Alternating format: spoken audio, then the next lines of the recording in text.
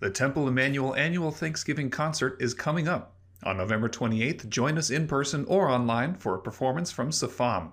Safam is a Jewish rock band from Boston who have played together since 1974, recording over 15 albums. Watch Cantor Elias Rosenberg's interview with Safam member Joel Sussman and purchase your tickets online today at templeemmanuel.com. What are you doing for Thanksgiving? Last year, that question was fraught, with many of us going virtual, gathering outdoors, or even staying home. This year, that question is fraught. The pandemic is not over, but it has been so long. From last Thanksgiving to this, we've seen modern miracles, vaccination, rapid testing, new treatments, giving us the space to consider carefully coming back together again. And so there's joy in anticipation of Thursday's Thanksgiving table. A friend shared with me that she was beyond excited to break out the leaves to her dining room table to entertain extended family again. It had been so long she had nearly forgotten where she put them, until it hit her that that meant that her extended family was coming. We all have a Norman Rockwell Thanksgiving in our hearts.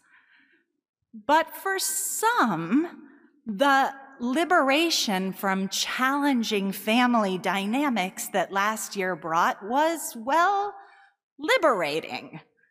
As one comic joked, hospitality is making your guests feel like they are at home, even when you wish they were. Even the most loving of extended families can contain, shall we say, complexity, especially in our polarized modern times. So many of our families contain some version of Uncle Albert, ardent Second Amendment campaigner, who is meant to sit at the table with Cousin Jonah, gun control activist, or Aunt Edna, who grudgingly got vaccinated and is now partying like it's 1999, and Grandma Grace, who was first in line for her booster and remains cautious about when and where and how she emerges from her pandemic bunker. What's more is that they don't like each other. Not one bit. How do we organize the place cards? How do we cut the tension between the turkey course and the treats? In some ways, distance made the heart grow fonder. But as we prepare to come together again, perhaps with very different ideas about what we've been going through has meant, perhaps with very different perspectives on the issues that impact our world and our lives today, what have we learned? It turns out that, as always, our Torah reading is right there with us. It gives us two brothers with two very different approaches to the world. One is an outdoorsman. He's decisive, passionate, with a temper that flares and an equally soft heart that's not afraid to cry. The other is a strategist, a chess player in the game of life, focused on doing whatever it takes to fulfill his destiny. Not surprisingly, they don't much care for each other. In fact, the last time they saw each other, the first, Jacob, had taken their father's deathbed blessing. And in return, his brother Esau had threatened to kill him. We pick up their story after many years of distance. Jacob is headed back home with some trepidation, sending messengers with gifts. And those messengers famously report back, "Your brother Esau is coming with 400 men." Certain that he understands exactly what that means, certain that Esau is coming to make good on that long ago threat, Jacob prepares for the worst. As Maya Angelou once said, when someone shows you who they are, believe them the first time. And Jacob is living by that motto. But flip forward a few verses, and the real Esau runs to kiss and to hug Jacob, weeping at their heartfelt reunion. And yet, this story is no happily ever after. So sure that Esau is not the type of person that you want to go home with, Jacob's go-to move is again deception. When Esau invites his long-lost brother home, Jacob begs off. The cattle and the flocks are slow, he says. The kids need a nap. You go ahead. I'll catch up. I'll meet you there. And Esau starts to head home, and Jacob goes the other way. If you read this chapter closely, you may notice that even though the Torah appears to present us with a possibility of reconciliation, Jacob doesn't leave room for that. Jacob does a lot of talking about himself. I have lots of cattle.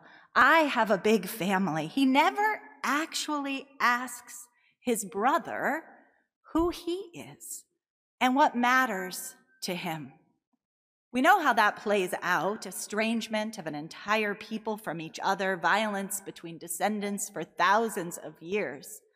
What we'll never know is what would have happened if, instead of assuming that he knew who Esau was, Jacob got curious, leaned in, and said, "Tell me about your life, brother."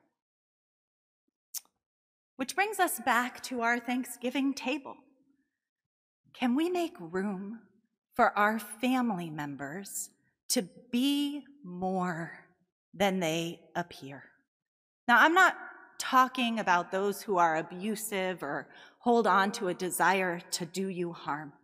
I'm talking about those who, like Esau, can let go of old pain or even fresh preconception. The people who showed up.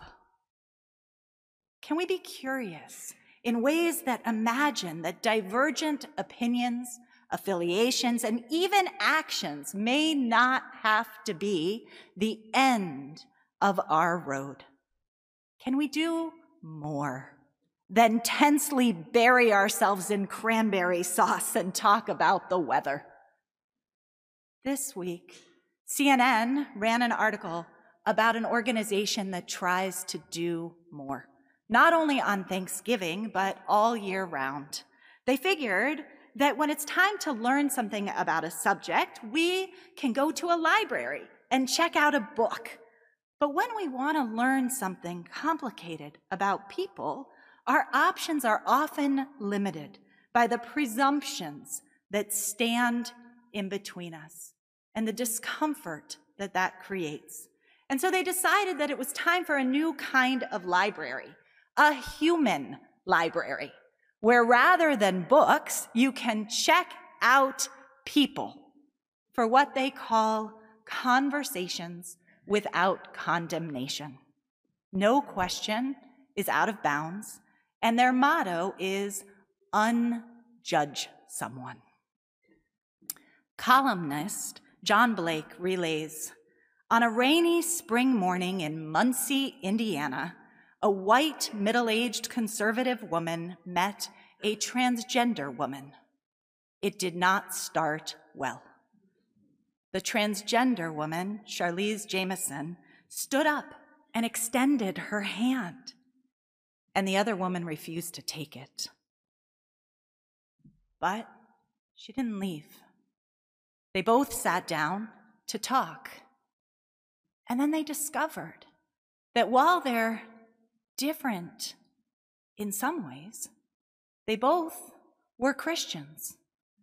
They gave each other space to ask and to answer, even when it was uncomfortable.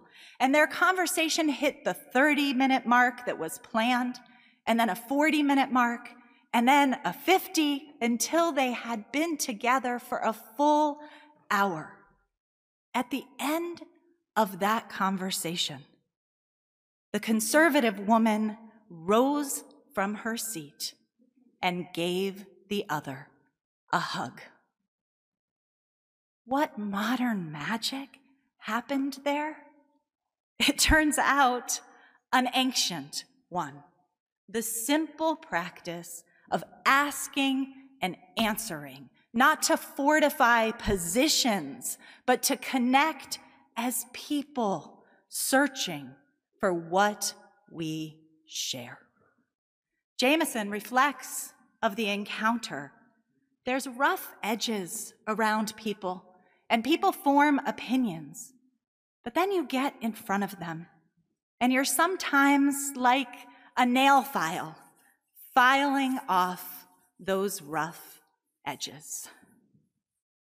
We could all use a nail file this season. This Thanksgiving, if you are blessed to share it, whether in person or online, check out your relatives. Listen with curiosity. Engage. You'll never know what you'll find. Shabbat Shalom.